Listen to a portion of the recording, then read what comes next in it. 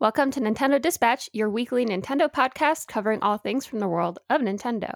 I'm Christina. I'm James. And I am Michael. Oh my goodness, everybody.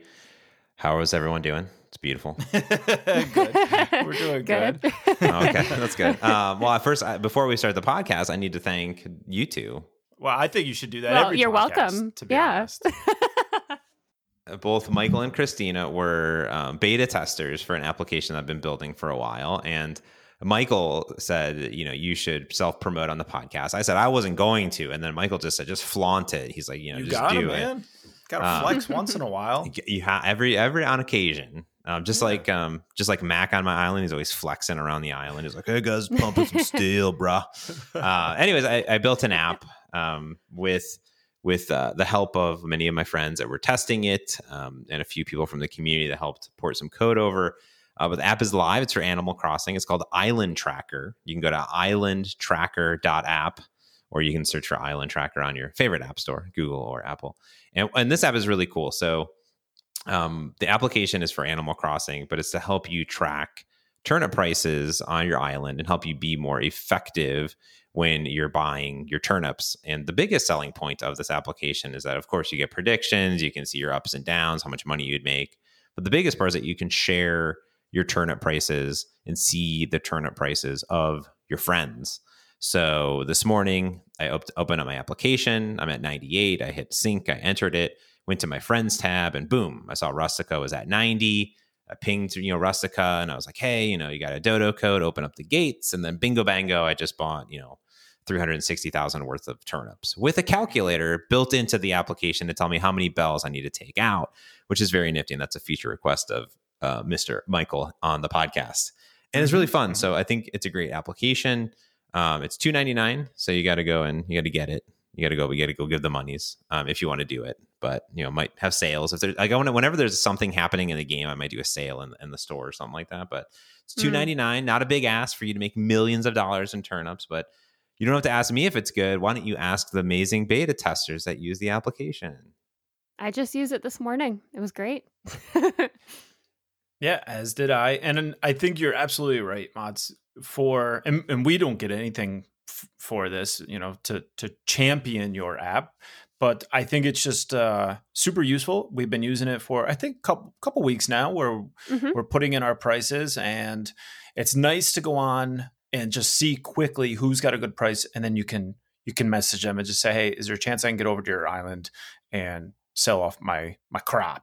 And I think that's the biggest reason. I think a lot of people can find some sort of turnip tracking, but the fact that you can very quickly see what others that your friends have for prices, that was something we kind of kept having issues with, where every morning you're checking your prices and then you're sending out a text to everybody, here's my price. And then some people are like, oh, I'll get it in a minute. And it's just kind of like this weird hiccup in the process of selling turnips that now very quickly you can see what it is. You don't have to contact anybody right away until you can see, oh, well, so-and-so, I see them all.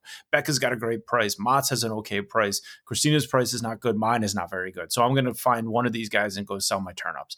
And that's key. That's a huge, huge factor in all of it. I think it's absolutely worth it. And especially for, like you said, the $3, I'm a billionaire now, very much in response to this app. I'm so wealthy in Animal Crossing. That's my goal, is make everybody wealthy on it. No, it's been fun too to see it, and a lot of people that were beta testing actually upgraded and bought the full version. That's pretty high praise. So it's very good. Mine oh my goodness! Wow, that's amazing, and it actually upgrades somehow. So that's good. Nice push out an update this morning. It's cool too. All automatic. I will say this is thanks Apple. Thanks for a keychain. I appreciate that.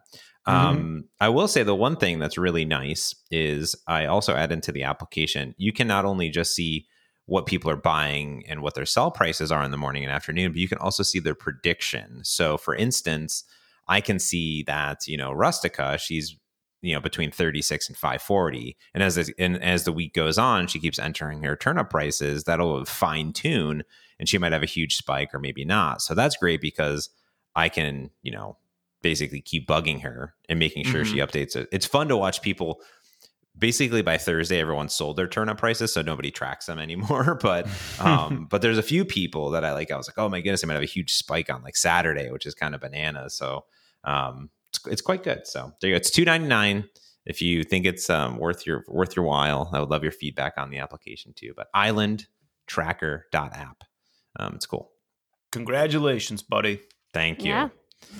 And congratulations to Nintendo, because not only did they make a game in which I can make an app for, but they also sold 55.77 million units of the Nintendo Switch worldwide. It's fiscal season right now. Everyone's releasing their fiscal reports, and that is kind of our favorite time here on the Dispatch, because we get to see the insights of what's happening in the world of the Switch and the Switch Lite and the game sales too. So what's really cool is in the last year, so their fiscal year is between April 1st and March 31st. So between 2019 and 2020, of April to March, they sold 21.03 million Switches, which is pretty awesome. And that's bringing their lifetime up to 55.77. For a little comparison analysis, that is surpassing the SNES, which sold 49.10 million global. And it's closing in on the NES, which was only at about 62 million. And it's halfway away now from a total Wii sales. So it is Nintendo's third best-selling Nintendo console ever, which is fantastic. And to put some other cool numbers into perspective is that this was a big increase. So they're up 24% year over year, which is ginormous. This is not including April 2020 either. March and April, I'm assuming, are bonkers for them. But it does put them up over that 55.77 million number. And of that, over 6.2 million of those were Switch Lites, which I think is really amazing. I thought that's great. And I'm assuming that number will rise because it was all that was left in stores. So, and that's all that you can really get. Now, on the software side of things, they were up 168.72 million units. That's a 42.3% increase. That is crazy. That's a huge. Yeah. And also Animal Crossing obviously had huge sales. So that's really good. And yeah, I mean, they say that, their COVID-19 had limited impact on this fiscal year. It's mostly just cost, different delays and shipments and stuff. So they could have even sold more, I think. That is for sure. But doing great. Yeah, it'll be interesting to see what toll this takes on the next fiscal year, I guess. That's when we'll really see the impact of COVID-19 happening. We got some information about their digital sales with that fiscal year earnings report, and these are also through the roof. So the digital sales reach 1.92 billion, and that is 71.8% increase from last year. Now, what I'm saying is I wonder, with the physical, what are we going to see with digital due to COVID-19? I bet you we could see those numbers kind of go even more beyond this, which would be amazing. But 71% last year, digital sales went through the roof. I love that personally because I'm a digital fan. That's what I always want. So I love seeing that it's doing so well because it's just where it's going, I believe. And I like not having to switch through these physical cartridges, so I'm excited for it. Nintendo actually said that the digital success was due to strong sales of downloadable versions of packaged software for Nintendo, the steady growth in sales of download-only software, and add-on content. All of that contributed to this big, huge boost. They also gave some information about the mobile business, and that did very well. It reached 47.9 million, which was an 11.5 increase from the previous year. And a lot of that was due to Mario Kart Tour. They said that was the biggest booster to their number this time around. I'm curious to see how this is going to change again for next year. So we have the physical impact that COVID-19 is going to have on those games. Digital, I think, will go up, but Nintendo really hasn't said a whole lot about mobile moving forward. We've got the games that are there, but they haven't really given us new games to talk about. So my prediction is if there's nothing coming out for that, we're going to see the mobile sort of stay stagnant or stay where it is. I don't know if we'll see a huge increase, but I do think digital is going to take another jump for next year. What I found really fascinating about this report is that they broke down their downloaded versions of packaged software versus download only software. And it was like 70 to 30 of the physical versions, which makes sense because they don't release a lot of digital only. It's really DLC. That means definitely the DLC did well. But then I was thinking it would be amazing if Nintendo released how many games were sold digitally all up, like between not just Nintendo, but like they know the number of, how many games, like we have 100 games that sold 10 million copies or whatever, right? Like that would be amazing just to say, like, here's the number of games sold in the last, because that number has to be soaring, right? Even if it was an increase, like, the actual digital downloads on the Nintendo Switch are up 5,000%, that'd be cool. Yeah. Well, like that brings us to our little tiny bit of Animal Crossing news this week. We don't really have a whole section, which is surprising. Like all the other is surprising. Weeks. Yeah. So we're just going to talk a little bit about the Animal Crossing sales that have happened. So big numbers. In the first 11 days of Animal Crossing being out, they shipped 11 million copies. So that's 1 million copies per day, which my brain just can't even wrap itself around that number, 1 million. But including bundles and all the Animal Crossing games in general, or for the Switch, it was 13.41 million sold in the first 6 weeks. So they're doing well. Yeah. People are buying those turnips, that's for sure. Yeah. They're spending those bells. But I think that this just goes hand in hand with what you were saying, Mats, that this is definitely going to impact the next fiscal year. Like we're going to see like a huge spike in the beginning, just even from Animal Crossing. Yeah, I think so. That means that one in every more than every 1 in 5, almost every 1 in every 4 persons has Animal Crossing. That's amazing. That's good. Yeah, that's really good. I think if they do some more bundles, I think that spike could happen again, even for the holidays. Because obviously the stock kind of ran out, things are kind of drying out. So if we get more bundles or we get actual DLC for Animal Crossing, you're going to see this for quite a while. Yeah, this is huge for them. They need to. I mean, it's too soon, but at some point they need to do some sort of Animal Crossing DLC to give them money, because they would make so much money. Just imagine they had DLC for $5 and like, here's the, I don't know, something. You get a little for $24, because Nintendo will be like, oh, it's a 2-season pack, $24 or a pre-order, and like, and you get a mini island that you can swim to. Oh, I want a mini island, I'm in, right? They just like give you stupid stuff, and people would just pour money into it. It's amazing. And Heather and I were talking on our walk yesterday, and we were like, oh, she's like, how many of those Animal Crossings have you ever played? And I said, well, I played the GameCube version, and I purchased a lot of the other ones, but I never really played any in depth besides the GameCube version.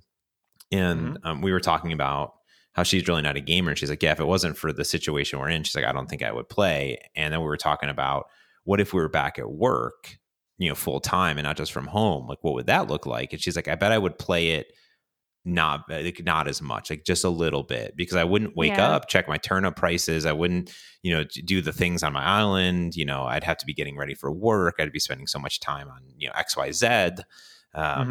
So I'm like, I think you're right, because I would normally hop on a bus, head over to Redmond, and then come, back. It's like 2 hours, and I guess I could check on the bus, but sometimes I get sick if I try to play games and do stuff on the bus at the same time. So yeah, you wouldn't have the long chunks of time to devote to something like that like you do right now. Yeah, like when I have lunch and I'm like, okay, I ate lunch, I guess I'll spend the extra 30 minutes of my lunch playing Animal Crossing. That's what I do. Where normally if I'm at work, I'm like, okay, I gotta go stand in line, I gotta go pay $10 for the salad, and then I gotta go eat the salad, come back over here, and then I go back to my desk, and then it's the perfect game at the perfect time, right? I mean, this is something that it came out when people are forced to be home. There's too much time on their hands, and this game is there for that. It's a great distraction from what's going on in the world. So I do think those things came together to make these numbers what they are. I would assume that it would still be immensely popular, but I think, like you said with Heather, there's going to be people that would be less likely to play it. Maybe I don't want to say a third, maybe, I don't know, what, like an eighth of the population that's playing Animal Crossing probably wouldn't have been playing it had they been just going about their daily life. I would say it's probably a decent number, but all of that aside, the sales for Animal Crossing, we knew going into it, it was a huge success anyway. So it would be really interesting to see how this can continue when everybody kind of gets back on their feet, gets going back to work and all of that. I'll be interested to see what they, how the numbers for Animal Crossing stay. I bet you that more people, we've talked about this before off the podcast, but probably more people end up continue working from home. And it reminded me a text that our friend Becca, she's a friend of the podcast, sent to me and Michael the other day, saying that in between meetings, she's been checking Animal Crossing and it's so much better for her mental health than checking Twitter. And yeah, it's just, it applies so well to what we're talking about right now. Cause yeah, you don't want to see what's happening in the world right now when you can just hop in Animal Crossing and water your flowers. Sure. So now, Mats, you mentioned DLC for Animal Crossing. Well, that's not looking likely for 2020. So along with the fiscal year reports, they also do presentations for their investors. And in that presentation, they'll include games that are in the pipeline for the next fiscal year so they can kind of know, what the investors' money is going into. So this year, unfortunately, there were quite a few large games that we were all excited for that were not mentioned. And that includes Breath of the Wild 2, which was originally rumored for 2020, but it doesn't seem likely anymore. The Xenoblade Definitive Edition, DLC for Animal Crossing New Horizons, Super Smash Bros. Ultimate, and Pokemon Sword and Shield was not included. Also, they didn't mention anything about Bayonetta 3 or Metro Prime 4. So not looking good that those will be coming out in 2020. Now, it is possible that Nintendo didn't want to spoil a big announcement, so they just didn't put it in the presentation. But considering it's for investors, to show them, this is what we're going to be doing this year, to be excited, your investment's going into something great. It seems unlikely that they wouldn't include something like that. So... It's okay. I mean, I also saw another report of how obviously COVID will impact just game development all up. And that will definitely take some time to sort of recoup and bounce back from. So, I mean, you can't imagine that everyone's working at 100%. And even if people are working at 100%, there's people's lives, there's people with families, there's mental health, like you were saying. So there's a lot of different impact there, I would say. It's totally likely crazy that with COVID, people just aren't able to make those original deadlines, so things got pushed. But yeah. But maybe they could year do for Nintendo, I think. Yeah, they could do smaller DLC. I wouldn't just give me bite-sized DLC for stuff. Now we could be getting like the events we've been getting. Maybe those will include like islands we can go to and stuff like that. Maybe it's just not DLC we can purchase, and that's why they didn't include it. Who knows? But yeah, nothing on the radar that we're going to be buying from them, at least. Yeah, I guess with Animal Crossing, like, they always are making content. Like I can't imagine that they're. Well, I don't know. I guess if people time hop to different events, like what if those events aren't in the game yet? Like Christmas or something, or Halloween. Well, there's always a big update beforehand, so that makes sense that update would include the event, and I'll just stick with it. That's the crazy part about Animal Crossing, right? Is like in the past games, like every version, there hasn't been updates. Like this is the first game where the updates and the events are sort of happening as the game progresses. Where like in the GameCube version, a whole year was programmed in. Yeah, it all had to be there. Yeah. Fascinating. I don't know, just fascinating. Yeah. This one, and I think they made a point of that where time travelers can't ruin the events for people. They can't get them twice. They can't, because it's literally an update that gives you that event. So they're not saying, they don't know for sure if the event that we like Bunny Day, is that going to be the same Bunny Day every year from here on out? But in theory, that wasn't in there anyway. So if you jump to Bunny Day, it's not going on in the game. It has to be updated to get it. So time travelers can't get those kinds of things ahead of people. At least that's what I'm understanding. But I wonder if from when it gets put into the game, can you jump the next year and have it be there, or if it's just, a one and done, and then next year Bunny Day is no longer there.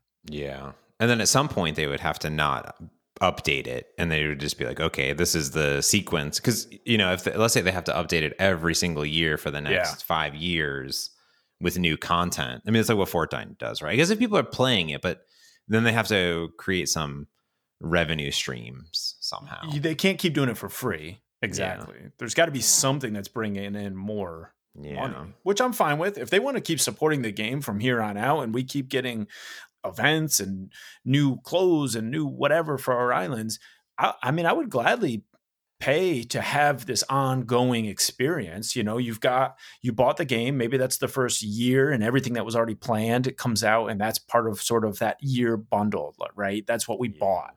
And then moving forward beyond that, maybe it is, like you said, some sort of seasonal thing, or there is some sort of DLC content. I personally am totally okay with that, because you already have the core game, and they can say, you just may not get other side stuff that you don't have to buy it, but it just adds to it if you want to continue supporting it, because they can't do it always for free. It just, that's not even realistic to ask.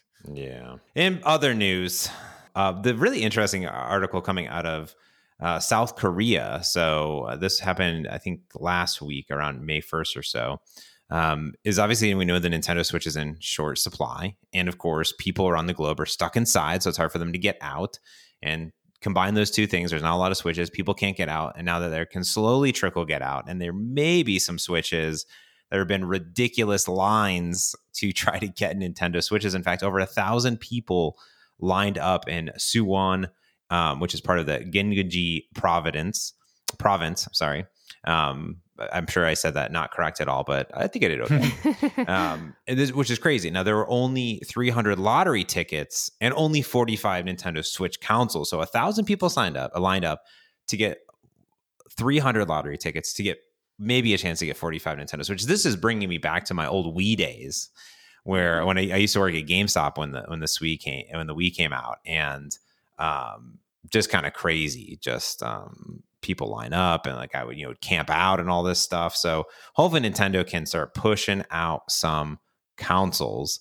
That would be really great, but kind of bananas. So yeah. I mean, I kind of miss lining up in the excitement of events like that, where people are doing it, but now's not really the time to have 1,000 people lined up crammed together. I'm kind of surprised that they have that happen, but in general, it is kind of exciting to see that demand right there in front of you. You can actually see people excited to get their hands on something, because without needing to have midnight releases, without any of that stuff anymore, now you can just buy it online, have it shipped to the store, you go, you pick it up, whatever. There's no lines. I miss some of that. I miss those midnight releases, and where you can kind of go and talk to people that are getting it. So in one hand, it's interesting to see, and kind of cool that these people are all there excited. On the other, right now with COVID-19 and everything that's happening, not sure this was the greatest idea, but hopefully Nintendo can put more out there. There's obviously a demand for it. Now, something that else is terrible is friends codes. Nobody likes them.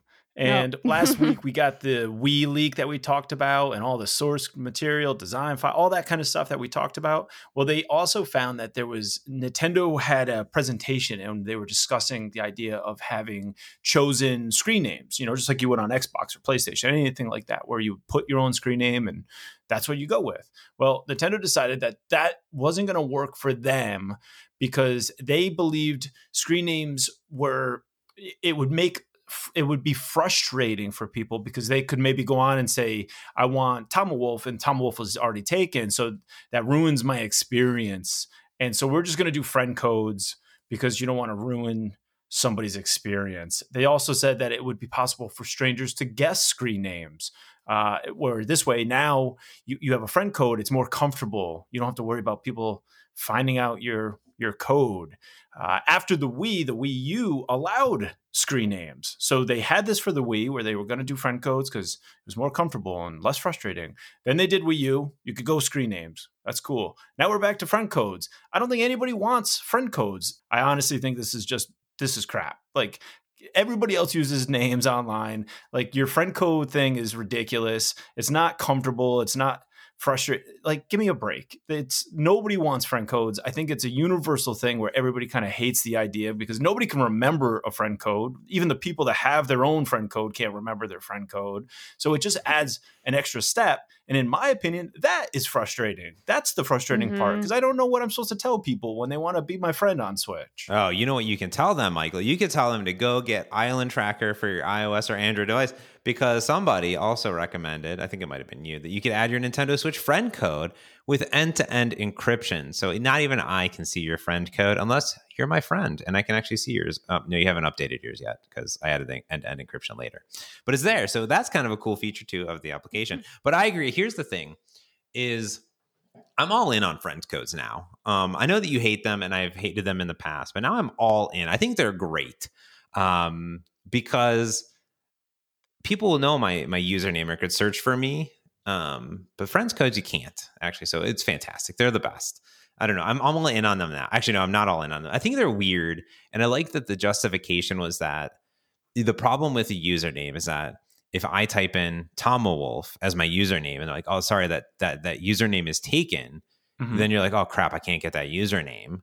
You know, and then also I could send a friend request to Tomawolf because now I know that someone has that username, you know, where the one thing I do like about the Switch and that I think is enabled by the friends code, they could have done it a different way, is that they said you can make your name anything that's displayed to your friends and then your friends code is your thing. The thing that has gotten me less upset about friends codes is that you can link it to Twitter or to Facebook or the other social platforms, and you can see people that you follow and you can add people that way. I think that's nifty. I still think that they're a problem from discoverability. Is like it takes a while to remember or enter your friend code because if you don't know it or you don't have it in Island Tracker, the application for iOS and Android, then you're not going to remember it. So that is a problem, but it's not the worst.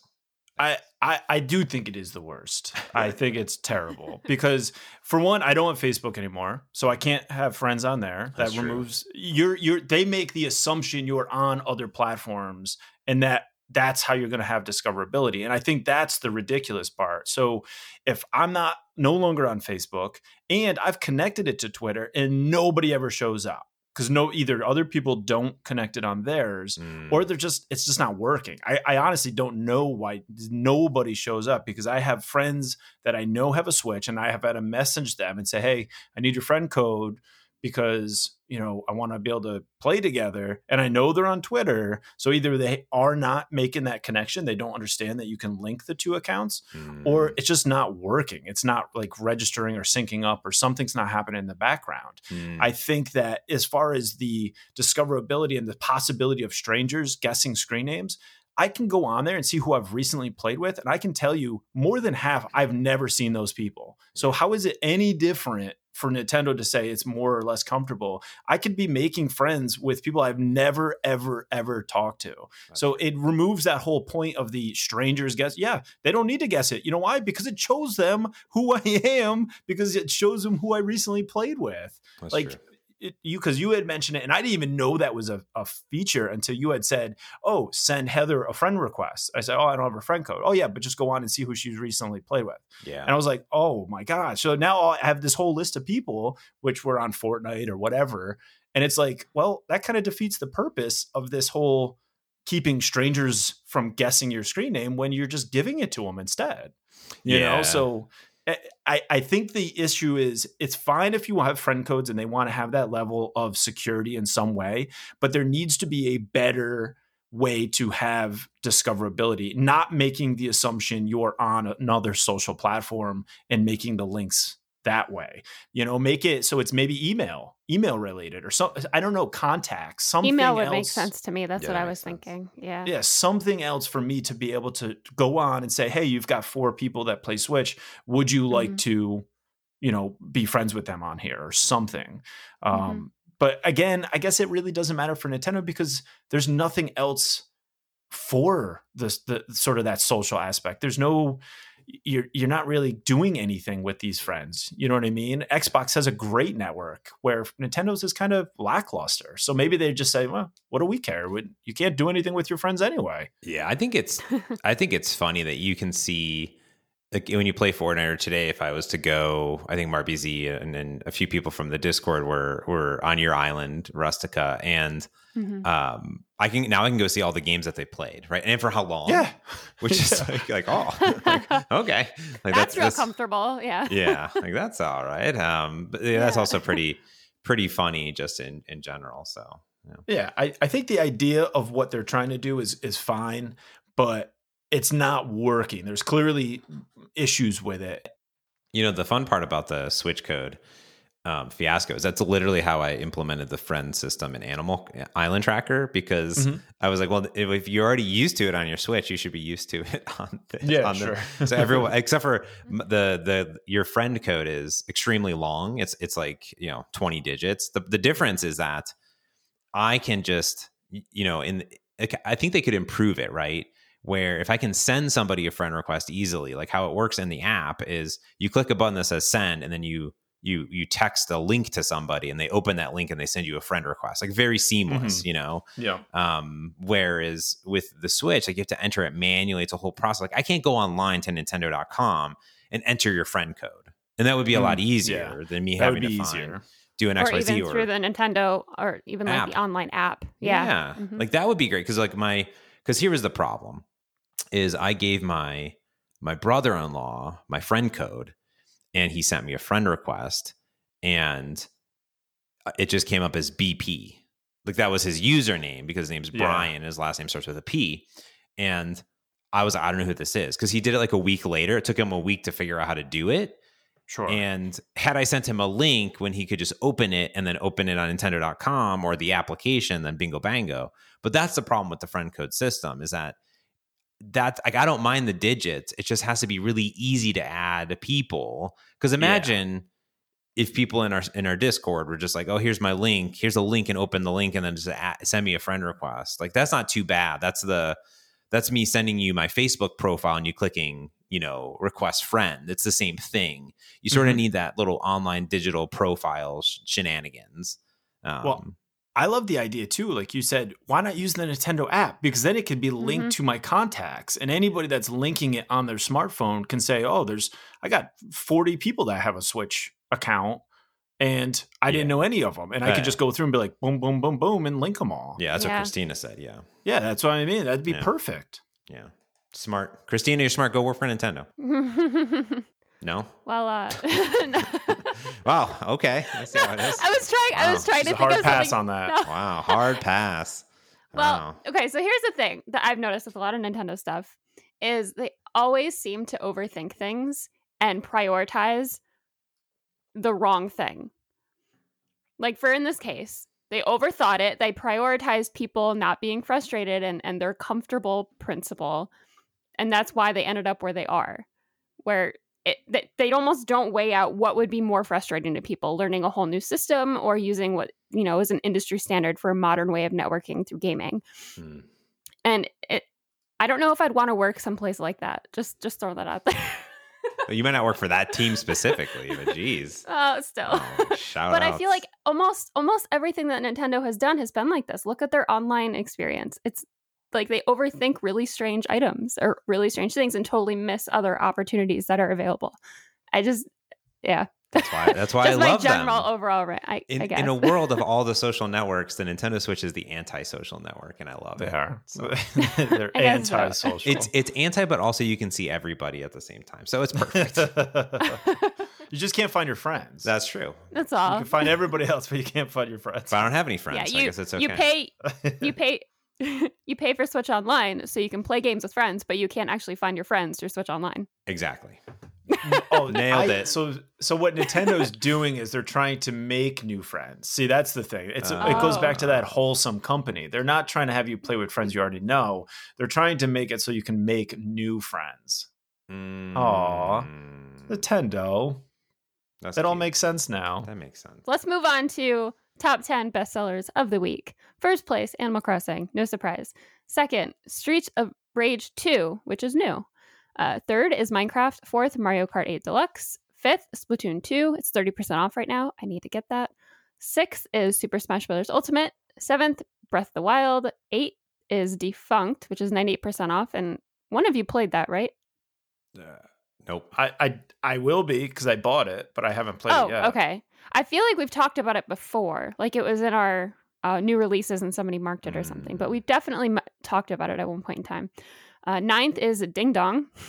10th, Overcooked 2, which had a sale last week. And now we talked about this last week. We were surprised it wasn't in the top 10 anywhere or even in the top 30. This week it is in the top 30. And the 22nd place is Moving Out. Nice. It's there. It made it. Yep, it That did was it. We should have a Splatoon night and we can hop in the Discord and we can fill. We need 4 people. You only need 4 people, and because a team is 4 people in the game. 4v4. Okay. 4v4. I mean, here's the best part about the Splatoon, because normal shooters, people are always like gunning for you and doing this stuff. The thing about Splatoon is it's really not about obliterating your opponent. It's about it's about inking the landscape. So when you play online, your goal of Splatoon, if no one's ever played it, if you haven't played it, Christina, the whole goal is to cover the map with as much ink from your team as possible. Now that does involve firing and different weapons at different people, but your goal isn't it's not even killing. It's like blowing up like basically the other person. Yeah. You don't get points for that. It's a side effect of you're trying to put as much ink down in an area and that person's being a butthole, so you need to like take them out, roll them over with a squeegee. So it's almost a hassle to attack the other players. It's both a hassle and fun at the same time. But and you can zip around the map. So sometimes it's about avoiding and getting to another side of the map where you want to cover up the opponent's ink color. So it's quite fun. That's what I'm trying to say. Mm-hmm. Christina, did you get the demo? I downloaded it and I was ready to play it. And on the 7th, I was about to open it up and realized that the free to play ended on the 6th. Nice. Perfect. Yep. Nailed it. Yep. That always happens. It's like just what happens with me. Yeah. I'm that lucky.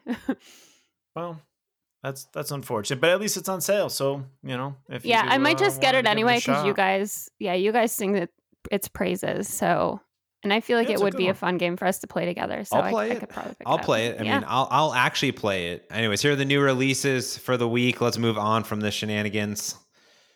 I picked all the games this week. First off, on the May 12th, 2 games are coming out that I'm really excited for. Jet Lancer.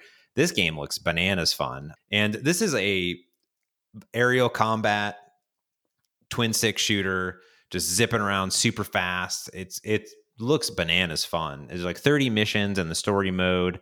It's just a single player, like arcade style. It's got this cool, 16, 32-bit style, but it's a super high paced side scroller. But it's not just your side scrolling from left to right or up down. You can move in 360 or 180 or 360, motion basically. And then there's some levels that are on the Z axis, which is really cool. This game's up my alley. Looks really cool. I like the style of it. Twin stick shooter. I'm into it. And the other one, which is from our good friends over at 3D Realms, the creators of Duke Nukem. I don't know if you ever heard of that game.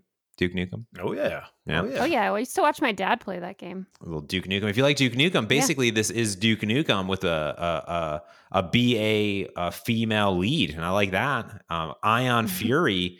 It literally says it's a true old school first person shooter from legendary creators 3D Realm, which is true. When you watch the trailer, you're like, this is Duke Nukem / Doom style, but it has pretty cool graphics. It looks really cool. I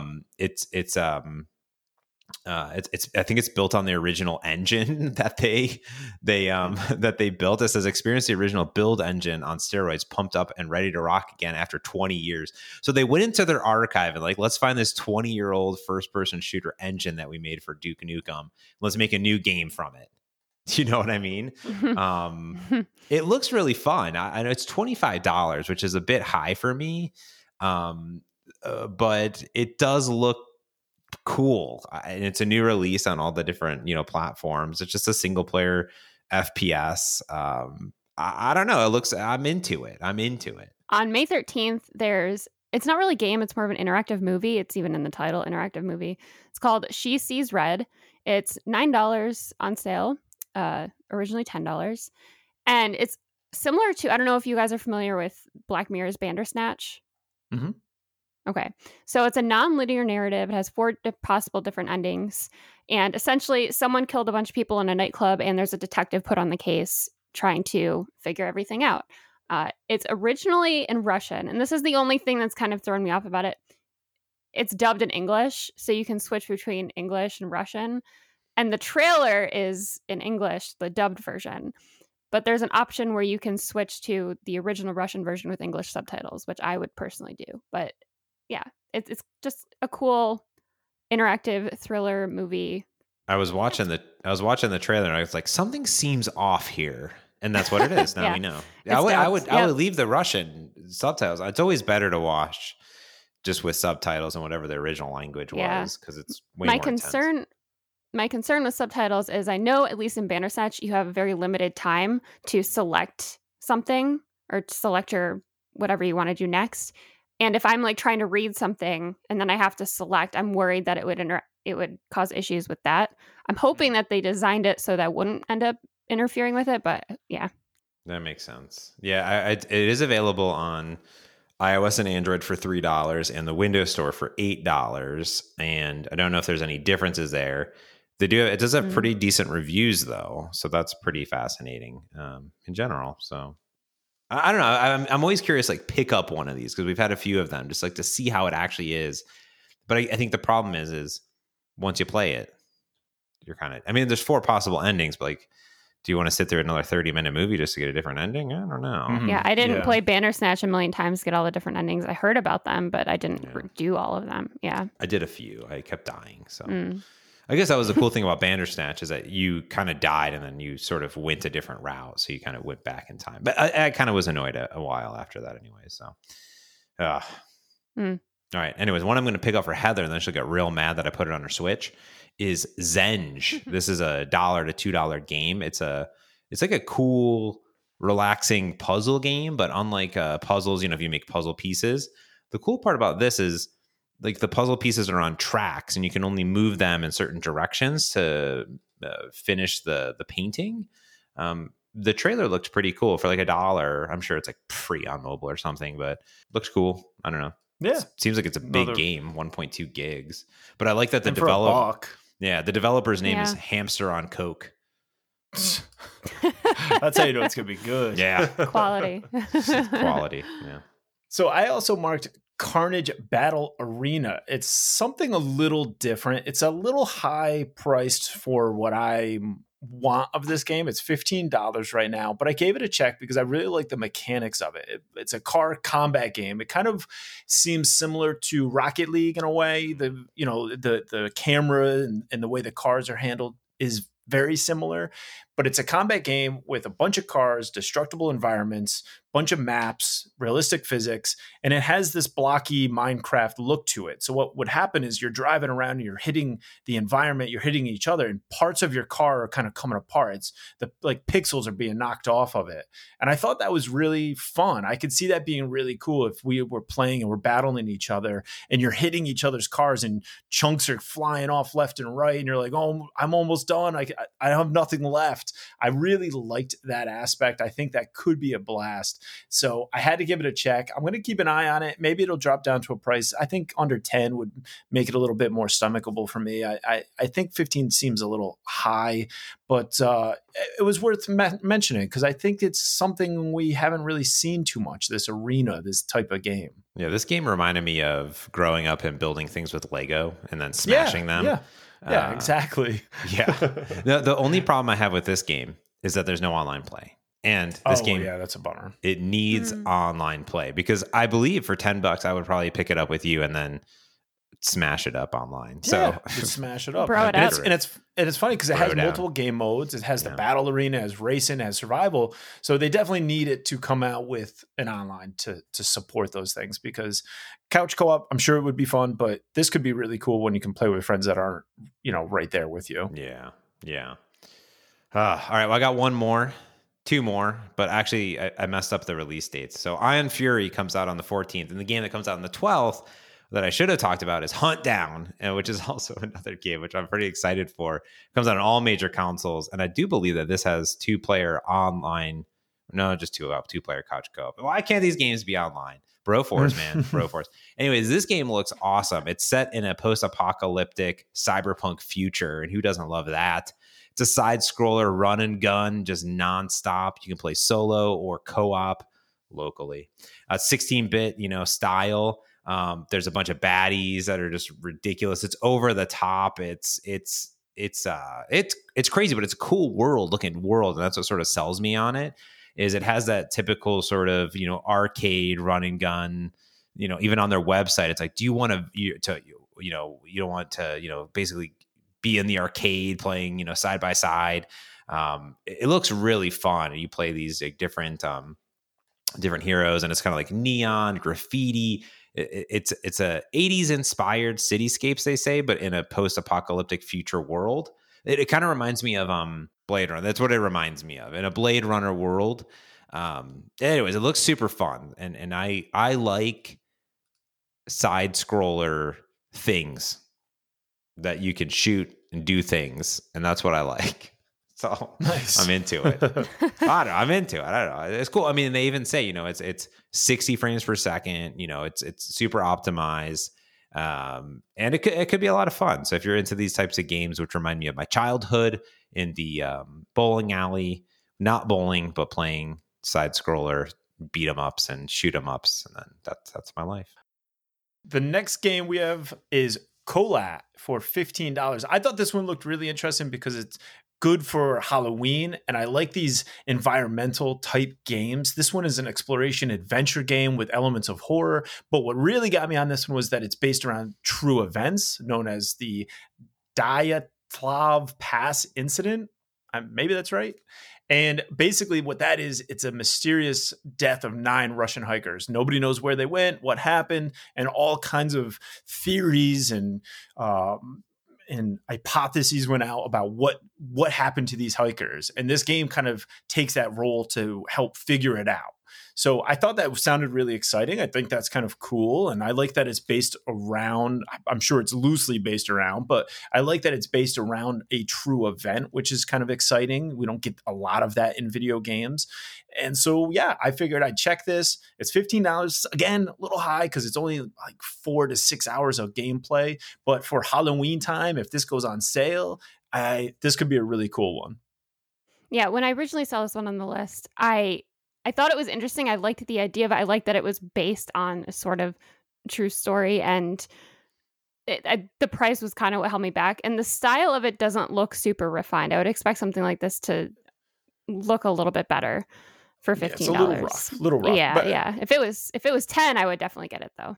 Oh, the other game I put on here that I have a check mark on, which is Oddworld Munch's Odyssey, because it's Oddworld. I think it's cool. It's an original Xbox game. Man, I think it's cool that it made its way to the Switch. So that's all I got to say about that. So the next one is Cooking Simulator. So I'm sure people have heard of Surgeon Simulator. Cooking Simulator is essentially the same thing. You have a professional kitchen. You can cook dishes and get scored on them because you have like different challenges. Or if you want to, you can totally burn the place down. It has very positive or mostly positive reviews on Steam. Now, it is available on Steam for the same price. It is $20 right now. It's on sale for $18, but it's Windows only on Steam. Now, also on Steam, it has DLC bundles with it. It has like a Food Network bundle with it, which I thought was pretty cool. So I'm wondering if they will eventually come out with those on the Switch. Not sure, but I thought it looked cool. I like cooking in real life, so Cooking Simulator seemed kind of fun. I do think that even $18 is a little high, just because of the kind of game it is. I feel like $10 to $15 would be a little bit better, but I don't know. I thought it looked cool. I've seen people play it before, and it just looks like a lot of fun. I like it. I knew that you were going to check this as soon as I saw it on the list. I don't know why. Oh, really? But I knew it. Yeah. Pretty cool. You got to cook those. Mm-hmm. You got to cook. I mean, I actually cooked this morning. I made a quiche. So I did it in real life. But sometimes you don't have a professional kitchen at your disposal, yeah, and you need to cook it up. All right, two more. We got a lot of games this week. I checked a lot of things. I got real excited. The next one is Hatsune Miku Project Diva Mega Mix. What a great name for a game. This is a game from Sega. It's a very big game that's been out for a long, long time, but it's a music-based rhythm game. It has over 100 songs, like all the games all combined. Very J-poppy, all the things, pressing buttons. I'm about it. Not for $40, but I will put it on my watch list, and when it drops down, I'll pick it up. And the other one I'm really excited for, I don't know how you two did not do this, but I'm going to try to convince you. This may not be for Christian, but maybe for Michael, we'll see, is the Eternal Castle Remastered. This game is a remaster of a game that was never released or may never have been real at all. Nobody knows. They say it's a remaster of the game from 1987, The Eternal Castle. But spoiler alert, there was no game ever released called The Eternal Castle ever. That's pretty funny. That's good marketing. Yeah. It has a whole fabricated story. This is a side scroller adventure game with shooting and stuff like that. It's in the sort of genre of the original Prince of Persia or Another World. Super pixelated, harsh contrasting colors, like only a few colors on the screen at one time. And that's the thing. The game never existed. There was a forum post in 1996, 2016 that there was like some files or some screenshot of the game called The Eternal Castle, but no one knew. They're like, oh, we found this, like, you know, what? It was kind of weird. And then if you look there's this weird history. Like you have to like go down this rabbit hole of like archive.org. And then there's this other thing that like on the Prince of Persia community forums, like someone said something about it. And then people made this game over it. So like no one really knows. It's really crazy. Like on Polygon, I'll put a link in the show notes to this article too. But it's really crazy. They're like, you know, like, does it matter that there's a fictitious background for it? Like, well, anyone would buy it or whatever. But it's coming out on all major consoles, including the Switch. It looks super fun. This does look like a game up my alley. And now that I've delved more into the background and the history of it, I'm really into it. I don't know. It sounds silly. Actually, no, sorry. It's only coming to Switch and Steam. So I think it's already on Steam right now. Yes, it's been on Steam for a year. Yeah. I think the idea of having sort of this remastered and this lore about a game that never even existed to begin with is genius. I think that even if the developers went into this thinking like, I'm kind of shocked this didn't happen before. I mean, that's a genius move to create almost a Blair Witch Project-esque history and like mixing reality with something and saying, no, this was a hidden game that we got lost in in time, and now we're going to put out a remastered version because it gets people talking about it, and there's this sort of weird. This weird myth about it now where people are going to have to check it out because they don't know what to believe. They don't know if this actually existed, if it didn't exist. I love that. I think that is genius. I really, really like that. I did watch the trailer for this, and I do think it's really interesting. I like the stark contrast in colors. I think that this game has a lot of vibrancy and a lot of life to it in such a minimalist, like 2 or 3 colors. Sometimes that's all there is on the screen, 2 or 3 colors. And I think that that's really kind of different. It reminded me of the one you played, Ape Out, where it's sort of this very drastic kind of, it almost looks like a pop culture Tron sort of, using these colors to kind of emphasize action and all of that. And I liked it. And what I really want is the music that's in the trailer. I love, and I want to see some gameplay because I don't know if they're selling me on it or if that's the vibe they really want this game to have. And if they incorporated sort of that Daft Punk electronic music into this sort of explosion of simple colors on the screen, I think I'd be into it too. A 15 is, again, a little pricey, but I do think it's very interesting. And I was right on the fence about whether or not I wanted to check this thing, but I need to see some gameplay because I want that music paired with these graphics because I think that would really push it over and make it something special. With that, it gets us to everybody's favorite segment in the show. What you playing? I guess I'll start off because it's nothing fantastic, just more Animal Crossing. That's it. Like I said, I was going to try to play Splatoon, but the limited playtime kind of robbed me of that. So That's all. Nice. Michael and I Yeah, had what an about you guys? experience Oh yeah, together. tell me about it. We did. So Was we, it Broforce? we know that like a few weeks ago, I experienced by myself the Travis Scott Fortnite 10-minute show, which was spectacular. Mhm. I raved about it. I raved in person, and I raved in the game in general. And I keep talking about it, and that's my comparison. So Fortnite, what's it called? It's called Party Royale. Michael, is that what it's called? Yeah, I believe that's what they were calling this event. And they thought that it would be the digital party that everyone needs during these times, and they were going to get together some DJ artists like Steve Aoki and Deadmau5 and do a virtual Fortnite party. And I joined. I joined in. Michael sent me the link, and I said, "Okay, I'll join in." And as I joined in, and we raved together, Michael. Mm-hmm. Yeah, it was okay. I like because what this was is if anybody's played Fortnite, play Battle Royale, you go to the island and you just battle it out. Well, in this case, you go to the party battle island, and there's no fighting going on, but there is like weapons that they drop like that are meant to enhance the event. So you get like a bow and arrow with a plunger on it that you can shoot at people, and you can throw tomatoes, and you can put down bouncy things so you can jump around, do craziness. And it's a totally different, unique island. So everything's kind of built around this party atmosphere, that's cool. It's amazing that they just build these things just for these random one-off events. But I will say that as the event went on, so you got into it, and then you're there for 5-10 minutes waiting for the event to start. So you're just kind of running around doing whatever, and they had some stuff to pass the time. And then the event starts, and it's like 3 artists, which is great, but it really started to drag on. I felt like I made it through the second, and then I was kind of like, I'm kind of good. Like I got it.